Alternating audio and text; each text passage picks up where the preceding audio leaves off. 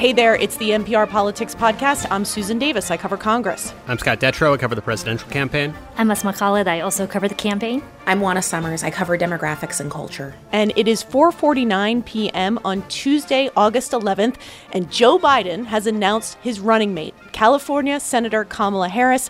His pick was announced in a text to supporters. I don't know, guys. I'm just not that surprised here. I think the best way to think about this is something that a Harris ally said to me a couple months ago, and that was that, in their view, Kamala Harris was going to be the Joe Biden of the vice presidential race, right? It kind of starts surrounding this person. It's probably going to be this person, and then everybody picks through every single other potential, and everyone else has a moment of up and down, and then it ends right back where it started, and that's California Senator Kamala Harris. Absolutely. Seemed like she was the odds-on favorite from the start, so the fact that it's her just feels like it was meant to be. That doesn't seem like there's anybody really shocked in the world of politics today that the ticket's going to be a Biden-Harris ticket. Scott, I want to start with you because you've covered Harris the longest. You've covered her back to your California State House days when she was Attorney General. And for people who might need a reminder, what are sort of the main highlights of her political career? Sure. She was elected to the Senate in 2016, and she's just the second black woman elected to the U.S. Senate, and that's a really important part of this conversation. But before she went to the Senate, she had a long-time career in law enforcement in California. She started out as a prosecutor, first in Alameda County, then in San Francisco in the Bay Area.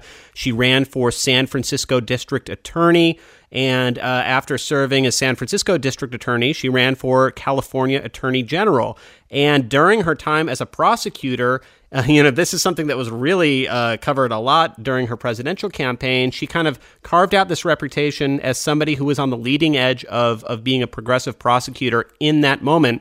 But of course, in that moment is very different in this current moment in terms of the stances that you take as a prosecutor. And I think more than anything, she really developed a reputation over the years as someone who was a real political pragmatist, somebody who was constantly trying to make sure that she wasn't getting too far ahead of public opinion on a lot of topics, but certainly built a big reputation for herself across the state of California. And then once she got to the Senate, particularly due to her role in high-profile Senate hearings on the Intelligence Committee and Judiciary Committee, really became a standout senator, mostly for her ability to tap that prosecuting career and really grill witnesses during high-profile hearings. She was definitely one of those senators that as soon as they got to Capitol Hill, the speculation began on sort of wondering when they would run for president. And this is a history-making pick. She's not the first woman to be on a presidential ticket, of course, but she is the first non-white woman to be on a ticket. Do you think it's just a reflection of this political moment that we're living in, especially with so much reckoning in the country right now on issues of race and racial justice? Yeah, Sue, that's right. Kamala Harris is the daughter of immigrants from Jamaica and India, something that she wrote about in her memoir that came out some time ago and talked about openly on the campaign trail. But as you point out, it's important to note that this is coming at a time of racial reckoning in the country, and it puts Harris, who is arguably one of the best known non-white women in politics, in the middle of a contest against President Trump, who has repeatedly stoked racial divisions in the White House and on the campaign trail. I've spoken to a lot of black women in particular who had said that it was crucial and critical for former Vice President Joe Biden to pick not just a woman of color, but a black woman to put on his ticket, that was important, noting the fact that black women have for a long time now been the backbone of the Democratic Party, something Harris in her own presidential run consistently put at the center of her focus, such as announcing her candidacy on Martin Luther King Day and paying homage to Shirley Chisholm, who was the first black candidate to seek a major party nomination. She was sort of subjected to a recent wave of negative scrutiny in which you could also argue that some of it was familiar sort of sexist, misogynist criticisms, that she's too ambitious or people didn't like her that much. And clearly Biden felt strongly enough about her to maybe ignore those criticisms, or maybe they just didn't resonate with him. But Sue, I also think what's interesting about those criticisms is very quickly after we began to hear them bubble up, we heard from so many different women's groups, African-American groups, basically calling out this behavior and saying that they thought it was no longer just important for Biden to pick a black woman, but that it was urgent and necessary and a requirement. And I actually felt like it made it feel more urgent for people who felt like having a non-white person on this ticket was really important in the year 2020. Asma, we've talked a lot on the pod before, especially when we've been speculating about what Biden was looking for in a vice president, that ultimately, the running mate doesn't matter all that much to the bottom line. The voters still really decide based on who they want the president to be. But I do wonder if this is a little bit different this time, because so much of the conversation around Biden has centered around his age and that he would need someone that voters felt like would be ready on day one if something happened to him. You're right, Sue. I mean, he's 77, and part of this speculation is coming about because Biden himself has kind of referred to himself at times as being this transitional figure. And so many people within the Democratic Party have thought that whoever he selects as his running mate would likely be seen as the potential future of the Democratic Party, right? And Kamala Harris is 55 years old. She's much younger than him. I think, Sue, though, the other thing that I will say, as much as I have definitely been on this bandwagon of saying that VP running mates, they don't really sway the election extensively, that what I heard from people where there were two kind of moments or incidents in which they can. One is if people feel like you've made a really poor decision, right? And people will often say that that was what happened in the McCain-Sarah Palin choice. And secondly, this kind of ties into it, it's seen as really the first big decision that you are seeing from the person that you are potentially choosing as president. And so how people interpret that decision matters more, they say, than who the actual candidate is. Yeah, it seems to be, too, in this moment that Kamala Harris is the safe pick, that she was the expected pick, that she was the conventional wisdom pick. And in a race where Joe Biden currently is leading, why do anything but the safe thing? And I think that's probably why, that is why she was the odds-on favorite from the beginning, to the point where way back in 2019, when she was still running for president, people kept saying, are you just running to be Joe Biden's running mate enough that at one point she said, I would love for Joe Biden to be a running mate. He already did it for 8 years with Barack Obama. He can do it with me. But that's like, if you look through the things that you want as a vice president, she was one of the few people considered that really checked every single box. And I think the big difference compared to her and a lot of the other people at the end was the fact that she had won a statewide race in a big state. She had run for president and knew what the national political scene was like. And she had that just enough foreign policy, national security experience based on that time on the Intelligence Committee. All right, well, let's take a quick break, and when we get back, more on the Biden-Harris ticket.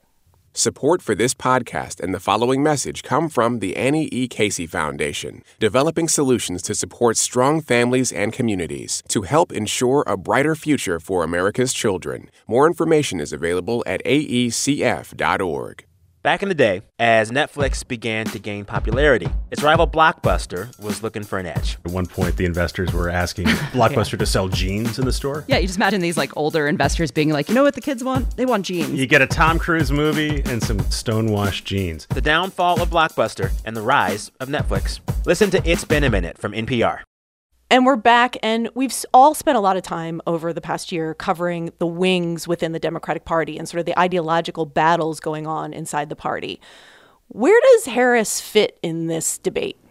So I think that's an excellent question. And during the primaries, you'd often hear from voters who also weren't entirely sure where Kamala Harris fit into this ideological spectrum, in part because we had this, progressive wing of the party with Bernie Sanders, and then we had more moderate candidates like a Pete Buttigieg or a Joe Biden.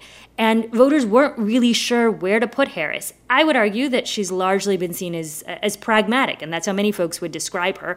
That wasn't necessarily a huge selling point in the primaries, but I don't necessarily think it's a liability now as a running mate. Yeah, I think that's fair to say. If you look at the positions she took, especially when she was a prosecutor in California, she was often kind of creeping a little bit past the edge of where voters were at the time. She never really wanted to weigh in on whether or not to legalize marijuana when she was a prosecutor. That's something she supports now. She has certainly, over the last few months after the George Floyd killing, really come out with full-throated calls for reform of police departments, for oversight of police departments, independent investigations into police officer killings. That's something she was much more hesitant to do so when she was attorney general and district attorney, when the politics of that looked a lot different.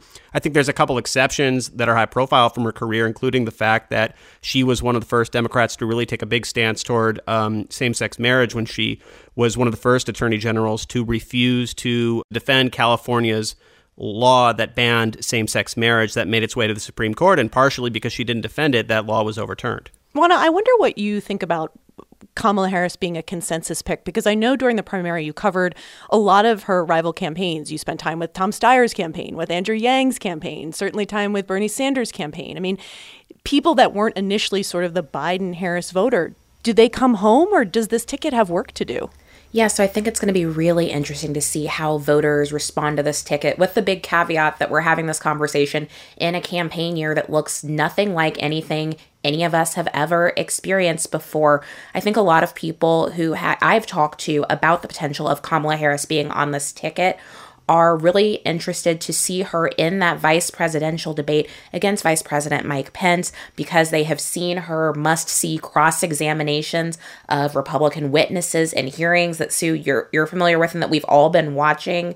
We've seen her have these electric performances. I was at that rally in Oakland, California, where she drew more than 20,000 people at this rally that looked almost like an inauguration. It was very flag draped, and seeing her profile there. So I think that there's a lot of questions of what's next. A lot of people were surprised to see her own presidential campaign end so quickly. So I think there are a lot of questions on what she will bring to the ticket and what voters she can and will energize. We should note the Trump campaign is already up with an attack ad against Kamala Harris. Voters rejected Harris. They smartly spotted a phony. But not Joe Biden. He's not that smart. Biden calls himself a transition candidate. He is handing over the reins to Kamala while they jointly embrace the radical left. I'm curious if you think it's going to be easy or hard to paint Kamala Harris as a radical leftist, especially when I think back to the primary campaign where she never really won the hearts and minds of the progressive wing. I think that would have been a lot easier to do with this running mate, no matter who it was. We've talked a lot about the hard time that the Trump campaign has defining Joe Biden, somebody who's been on the political scene for decades and has such a moderate reputation. And they've really struggled with that. And they've taken down ads and tried a few different lines of attack. I think no matter who it was, certainly with Harris, this is somebody who is a newer face on the national scene, somebody who's much more closely aligned with the more activist side of the Democratic Party than Joe Biden would be. Again, that would have applied to almost any of these running mates. So, and also there's the fact that Biden supporters, the Biden campaign has been a little candid about the fact that Joe Biden benefits from the fact that he does not face the sexism that Hillary Clinton faced when she was a candidate for president. Kamala Harris is a woman. She's a woman of color. There's certainly probably going to be a lot of elements of that in the attacks against her, whether that's from the official campaign or just kind of lurking around on the internet. All right. So is there any sort of weaknesses that you'd point to about Harris as a politician or as a campaigner? You know, Scott and I both spent a lot of time covering the Harris campaign, and it's interesting. She has these moments of extreme magnetism on the campaign trail where she inspires people and drew these huge crowds and she raised a lot of money, but her performances on the campaign trail were often not consistent. There were inconsistencies in policy. I think about healthcare, for example. And a lot of people that I talked to told me they really liked Kamala Harris when they saw her on the campaign trail, but they found her message either confusing or unclear. They said they didn't know where she stood. And if you recall, her campaign ended up ending actually before the Iowa caucus even occurred. And I think one thing you'll probably hear a lot of is kind of the flip side to the argument that she's really taken some careful, pragmatic approaches to policy over the years, is that she's somebody who very quickly changes her beliefs on topics or doesn't really have a core set of policy principles for why she's running. That's certainly probably going to be a theme, and it was a theme when other Democrats were campaigning against her last year. I also wonder, being the first non-white woman on a ticket, it also seems to me that part of her job here might be to make sure that female turnout and black turnout go where it needs to be for Democrats to win. Look, I think this is a clear recognition by the Biden campaign of the diversity of the coalition that Democrats bring together in every election, but especially the foundational role that Black women play within this party as a loyal constituency. And let's just keep in mind, it wasn't that long ago that Black people, Black women, were the force that helped former Vice President Joe Biden win the Democratic nomination in the first place. If you just think back to that South Carolina primary where things really started to shift into high gear and turn into his favor by nominating a Black woman for national office, it could be seen that Joe Biden is acknowledging the debt that he owes to Black voters for tipping the scales for him. All right, let's leave it there. As you can imagine, there is plenty more vice presidential coverage online at npr.org and, of course, on your local public radio station. I'm Susan Davis. I cover Congress. I'm Scott Detrow. I'm covering the presidential campaign. I'm Asma Khalid. I also cover the campaign. And I'm Juana Summers. I cover demographics and culture. And thank you for listening to the NPR Politics Podcast.